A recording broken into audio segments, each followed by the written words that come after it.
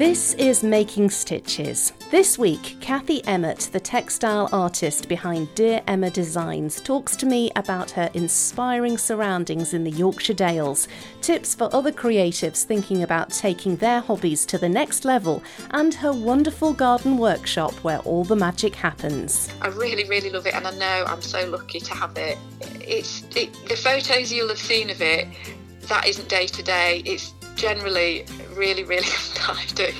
Lots and lots of piles of fabric strewn everywhere. But I'm certainly not a mess, not a neat worker at all. And I think a lot of people who deal in fabric, especially, they'll have their own stashes of fabric, live in a permanent state of disarray, really. But I think that's how we carry on being creative. You can't be creative in a tidy environment.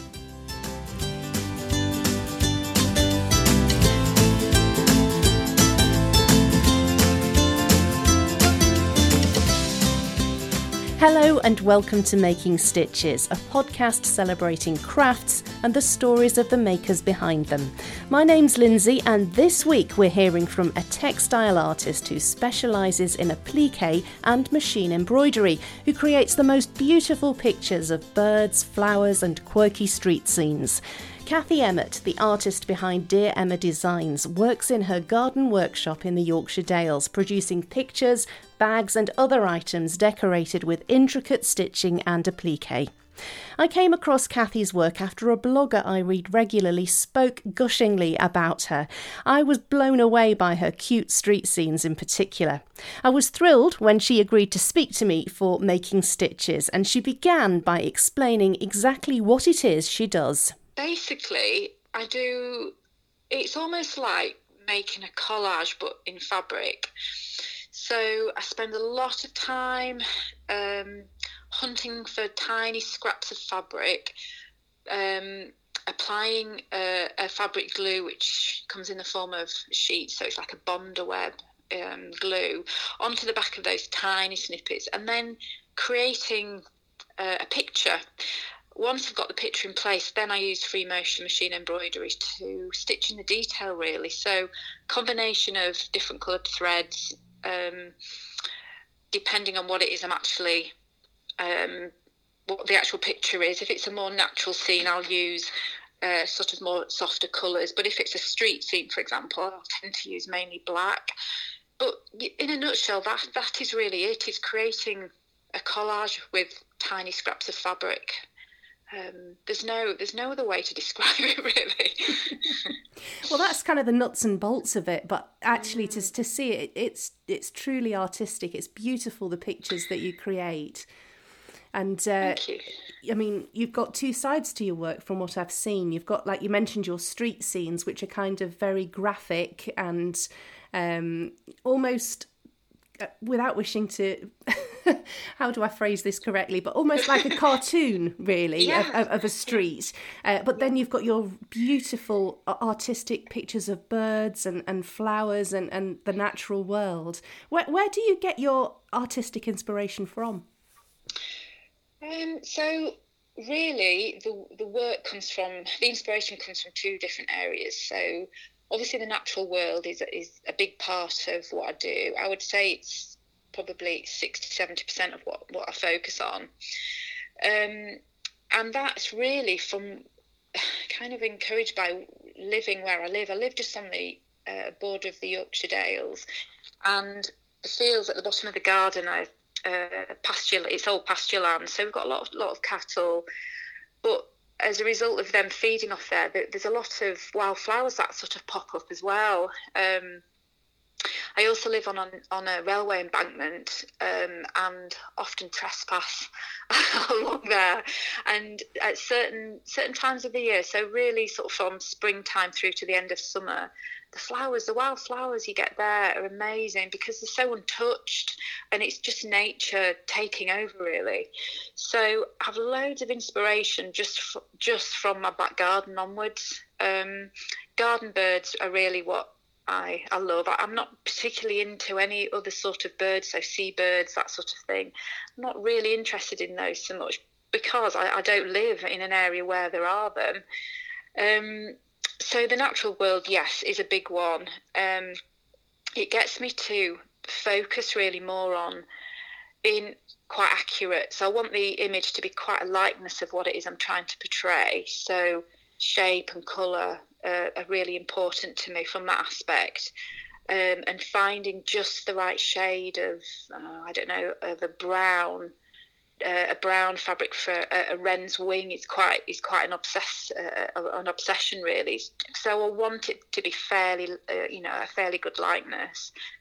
But the other side of it is the street scenes, which is totally opposite. So I think the reason I loved to do the street scenes is because I can be a lot more freer with the process and a bit more spontaneous with the designs, and I can use the fabrics, the colours in the fabric a little bit more, can be led by those really more than getting hung up on a particular shape of a wing or a beak. It's sort of more fabric pattern led work really, and I tend to work at one end of the street and literally work to the opposite side. It's quite an organic sort of method really, but more freeing, I think. So I have tried to drop one or the other and really focus on, for example, the natural world over the street scenes, but I sort of use the street scenes as a way to counteract the sort of, the way that I have to be more focused, I suppose. It's just a bit more of a freeing situation, and both of them are equally as important from the customer's point of view, because they get to see both sides of the work. I think that's really it. But the street scenes, I don't live in one of those houses. I don't live in a terrace house. I live at the top of a very long street leading up to a station, but there are a lot of terrace houses. Tend to like a lot of the little quirky details you'll get from terrace houses. So, washing lines, bins out the front, milk bottles on the doorstep, odd sort of everydayness really of it. And I like to combine or add those points of interest into my work, because people do notice them actually. Eventually they will notice a tiny little milk bottle on the doorstep, or a railing that's half sort of bent. They'll notice these things, which gives me a lot of pleasure actually. So there's so much detail in those pictures, isn't there? It's something that I've noticed as well, and I can imagine to own a piece that's got your street scenes on. No matter how many times you look at it, for a long time, you're going to keep noticing more and more each time you look, because of all the different layers of detail and intricacy within it. Yeah, I think a lot of it is, for me, is the use of the fabrics that I try and gather up, because when I'm having something printed, so for example, a street scene is being printed, I have to think about how much detail a print of that is going to show. So, for example, I tend to use quite a lot of lace, bark cloth, which is quite a loose woven vintage fabric, just because it gives me that texture that I want to show up in the printed version. So I'm kind of always thinking about the whole process really, unless of course it's a commission piece, so it's a one-off piece, then I don't have to think too hard about how it's going to translate into print. But yeah, it's just nice to combine new fabrics with older fabrics as well. And I do sometimes dye fabrics as well. If I can't get the right shade of cream or brown, I'll tend to dye bits of lace, so it gives it that worn look as well. So yeah.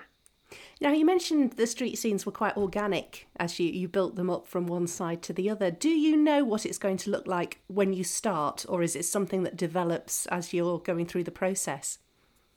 At the moment, I'm sort of stuck in one format. So, and I've done that sort of format for a couple of years, really. So I tend to include some type of hilly background, which again, I suppose is inspired from where I am. There's a lot of large sort of mountains where I live. So I like something going on in the distance. And then I tend to like to incorporate some sort of parkland. So something with a bench or a hint of a duck pond or something like that, all in the background with the trees and the various sort of foliage, and then sort of bringing it further down onto the street level. I tend to like groups, so groups of 2 or 3 houses at a time, just so it just feels like everyday life, really. I have been asked on a few occasions to do customers' streets, and they've sent me a picture, a photograph of like a Google map of their street and all the different houses. Sometimes they work better if it's a townhouse sort of situation as opposed to a row of bungalows. They're quite challenging. To be honest, I generally say no to things like that, just because it doesn't really suit my sort of work. But one of the most lovely commissions I've done in the last sort of year or so was it was a heritage piece for a customer, and she wanted every single house she'd lived in, from the house her dad built back in, gosh, I don't know when that would have been, a long, long time ago, up to the house she's currently in. She was a fairly elderly-ish lady, so she'd lived in probably 7 or 8 different houses over her lifetime, and she wanted them all to sit, but sort of sit in a row, but in the background, something to remind her of where that house was. So a particular part of the town she wanted to incorporate in it. And she also wanted the car, the respective car at the time, going along the road to match the house. So it was a huge sort of project that took me a good few months. But at the end, it was really, really interesting to do, and she loved it. She really loved it, and she sent me photographs of all the houses, and then I used Google Maps to look at it now and see what's around the house. So I think I'm not sure if I'd do it again, but for that particular customer, and because it was something new and I had time to do that, it was a lovely piece. Yeah, that sounds absolutely remarkable. What an amazing piece of work to have all your memories of where you've lived in the one place.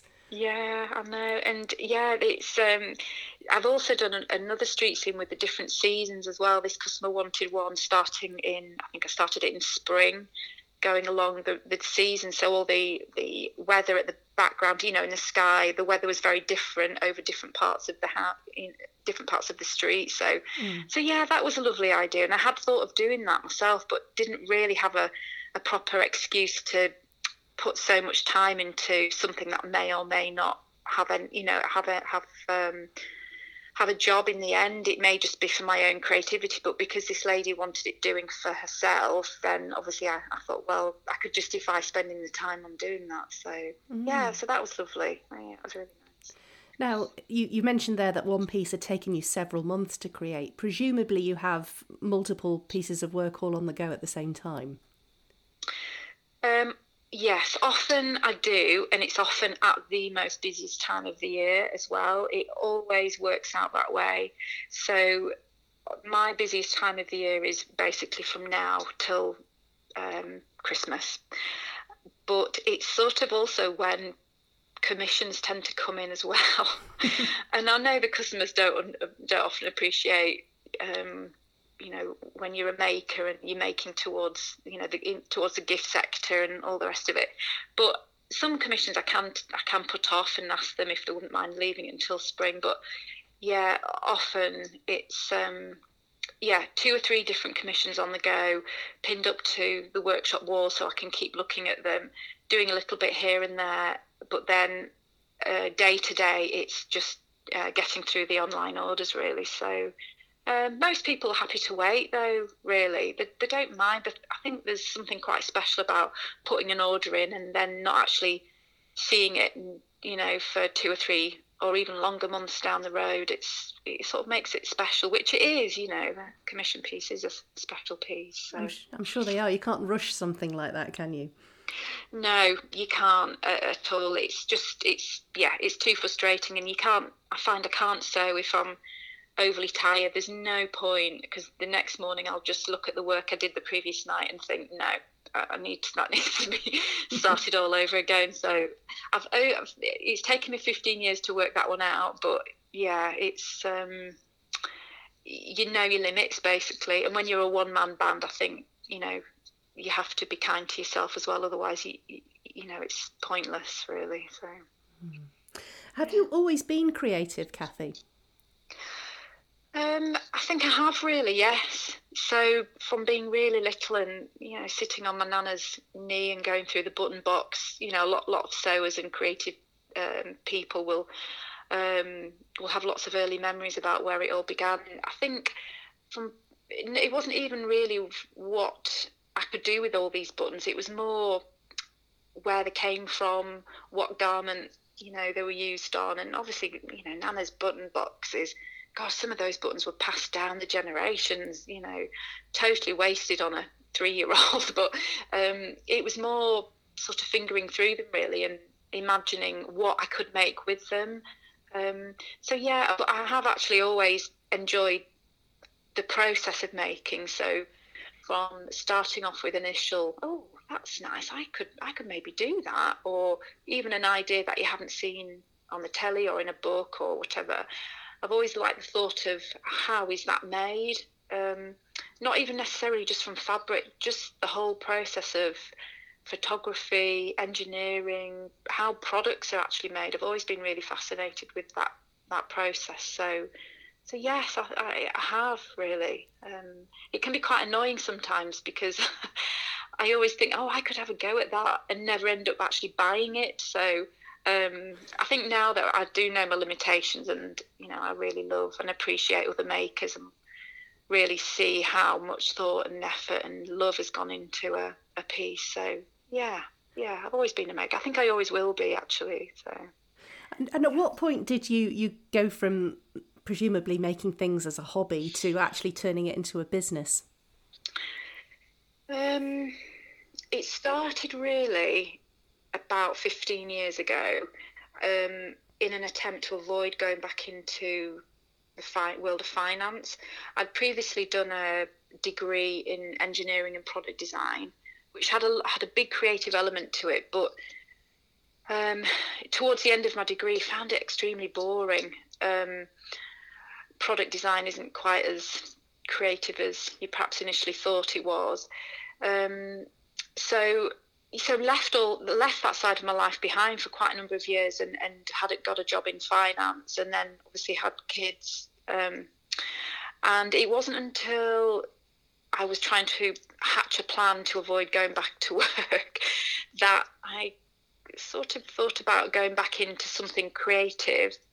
And just took a good few years whilst the kids were babies to relearn how to use my sewing machine, really, and learn what it was that made me happy in terms of textiles and sewing 2 pieces of fabric together. You know, it's and I think it really, having kids really gave me that bit of breathing space to just refocus on that.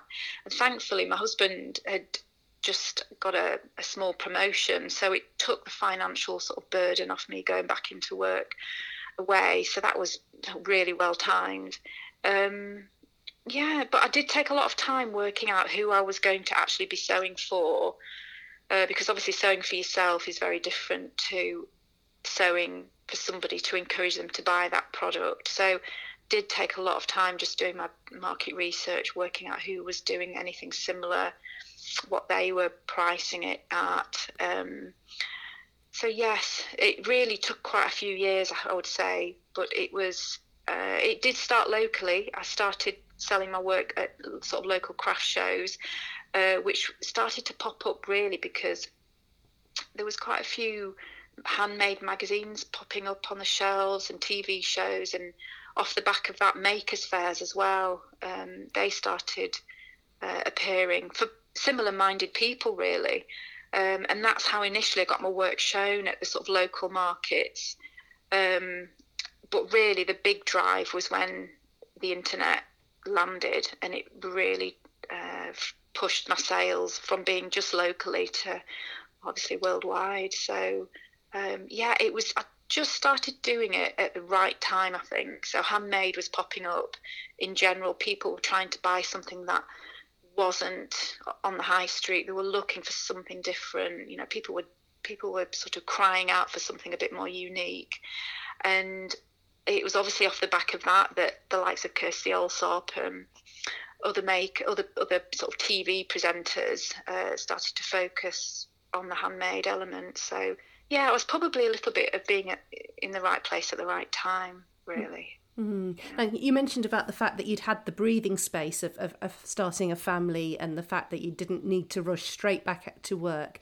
I guess an awful lot of people at the moment in our current situation have had the same kind of breathing space, but for different reasons, and may well be looking to think, maybe I could do something on my own in the craft business world as well, rather than returning to an office environment or whatever. What advice would you have to somebody who perhaps is thinking about following in your footsteps?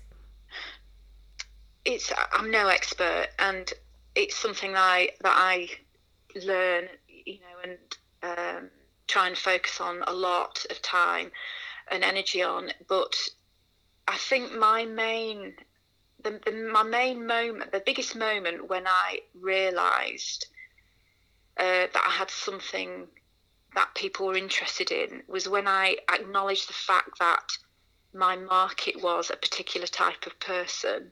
So rather than making for people who weren't similar to me, so maybe working on an idea that was a bit more quirky and aimed at a younger market, and not being happy actually making that product, focus on who you would like your market to be. So I suppose once I worked out that my market was mainly women, mainly aged 30 plus, mainly nature lovers and fellow creatives or sewers, I sort of knew who I was sewing for then, so I could really make sure that every time I sat in front of my design desk, I had those people in my mind, because really I'm one of those people.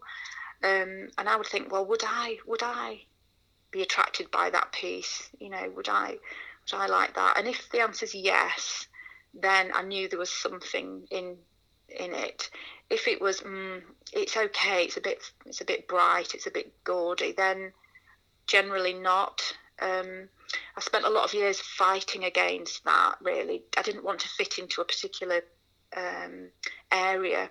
But once I discovered, the Country Living magazine and the shows that they put on, I thought this is where I need to be. This is where I need to sew for the sorts of people who like quality handmade products with a feel of nature. That's where I need to be. So I think what I'm really trying to say is, know who your market is, and then really the rest isn't straightforward, but it's easier because you don't waste as much time making for somebody who isn't actually going to be interested in your work. And of course, making for somebody who are going to appreciate your work. They will also be happy to pay the price that you have worked out. It has to be priced at. That again is something that I struggle with. Not quite as much now, but at the beginning was really difficult to price my work. Knowing my worth was a biggie as well. But I think really that is the biggest piece of advice, is to know who you're making for. The other point is that, and I never really worked this out at the beginning, but as a maker, you will spend an awful lot of time thinking, drawing, making and remaking, and then working out your prices, remaking based on your new price. And that process can take months and months and months just for one particular product. So it can be a really time-consuming process, but if you're trying to make any sort of money from being a maker, it's really important that you do that. So I have two elements to the business. I have the staple products, which, for example, things that end up being a printed version, say the lanterns or the lampshades that I make, that are all prints of my original embroideries. They're a product that I make the proper profit on.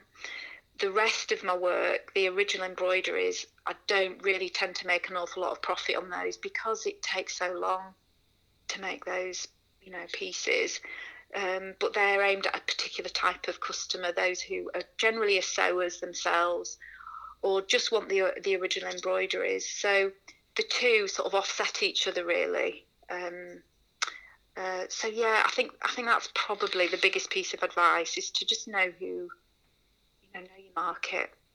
Absolutely. And mentioning the pricing thing, I certainly know that an awful lot of makers do undervalue their worth when it comes to selling their work, because I guess they think that a lot of people who might be buying their products just don't understand how many hours and how much thought and effort goes into producing their work at the end of the day. It's just not a matter of simply buying raw materials and throwing it together. There's so much more involved, isn't there?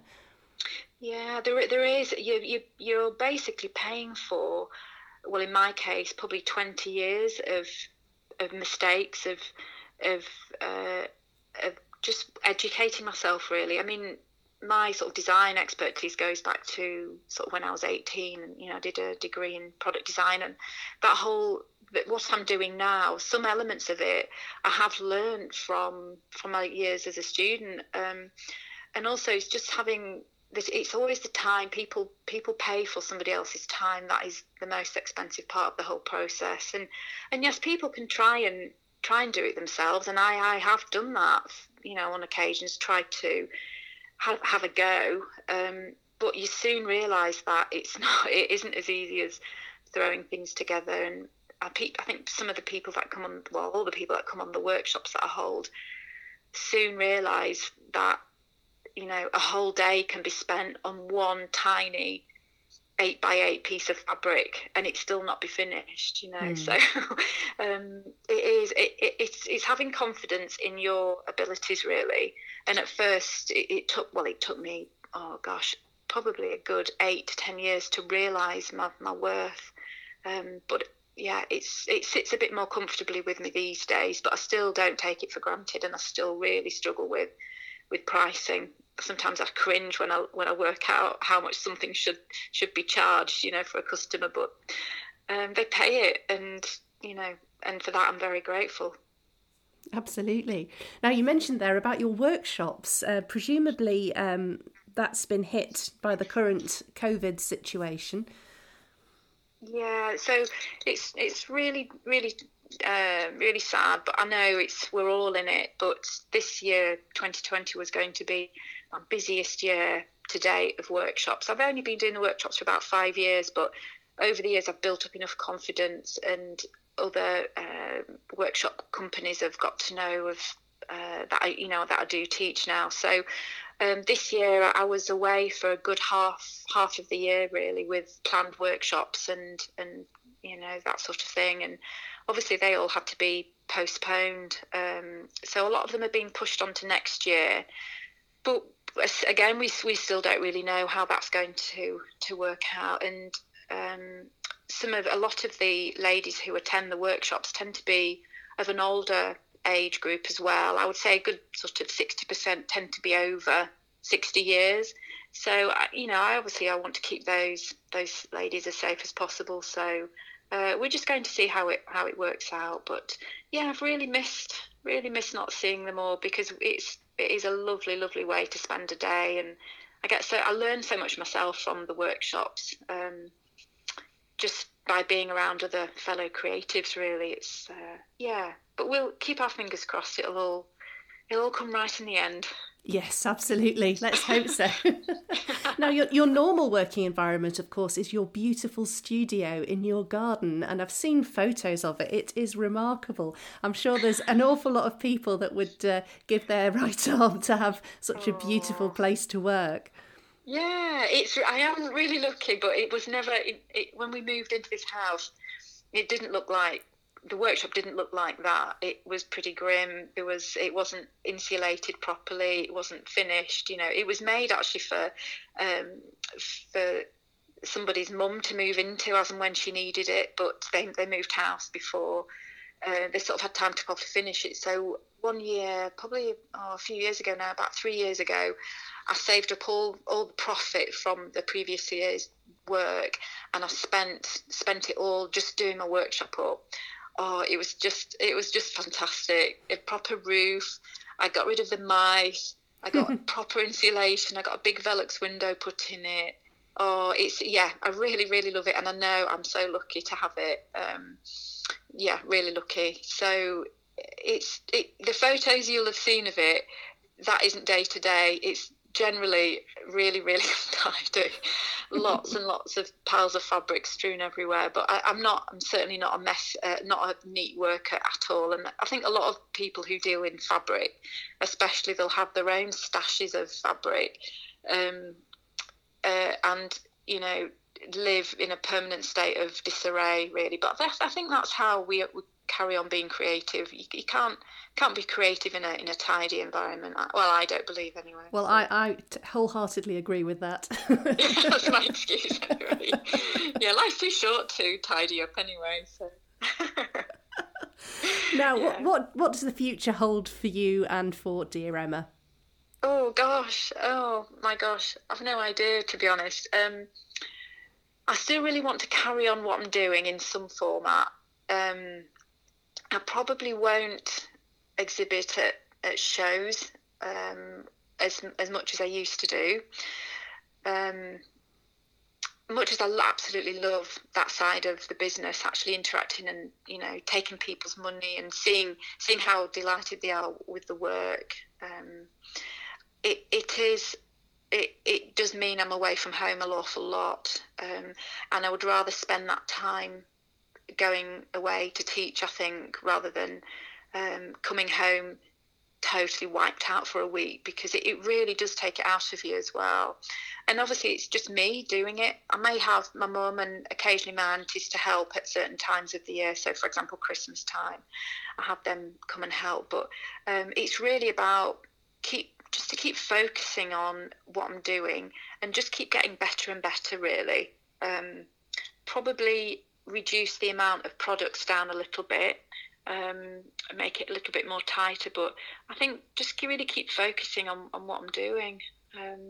But yeah, the workshops are great. I absolutely love doing those, and I often get invited to Embroiderers Guilds to do talks and sort of small workshops with them, and that's great because I get to go all over the country, meeting people from the guild. So I think especially with the uncertainty of next year and subsequent years, I think I'm just going to keep it quite straightforward and just keep doing what I'm doing.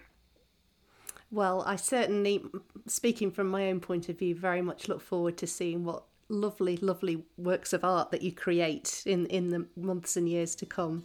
And thank you so much, Kathy, for speaking to me for Making Stitches. It's been a real joy. Oh no, thank you so much for asking me. What a treat it was to speak to Kathy. I loved hearing about how her business has developed over the years and found her business tips really helpful. If you'd like to see Kathy's work, you can find her at Dear Emma Designs on social media. I'll also include a link to her website in the show notes for this episode. And as for the name of her business, I did ask her off mic about the name Dear Emma, when her name's actually Kathy. It's named after some very good friends of hers who are called Emma, just in case you were wondering. Thank you, Kathy, very much for speaking to me for Making Stitches and for being so generous with your time. And thank you to you too for listening. If you enjoyed this podcast and would like to leave a review or rate it on your favourite podcast app, that would be really helpful to help spread the word about Making Stitches. And I'd be very grateful indeed if you could do that for me, please. All being well, I'll be back again in 2 weeks' time with another chat with an inspiring maker. My name's Lindsay, and this podcast was recorded and edited by me. You can also find me on my blog, Postcard from Gibraltar. Thanks again for listening, and until next time, keep safe and enjoy your crafting.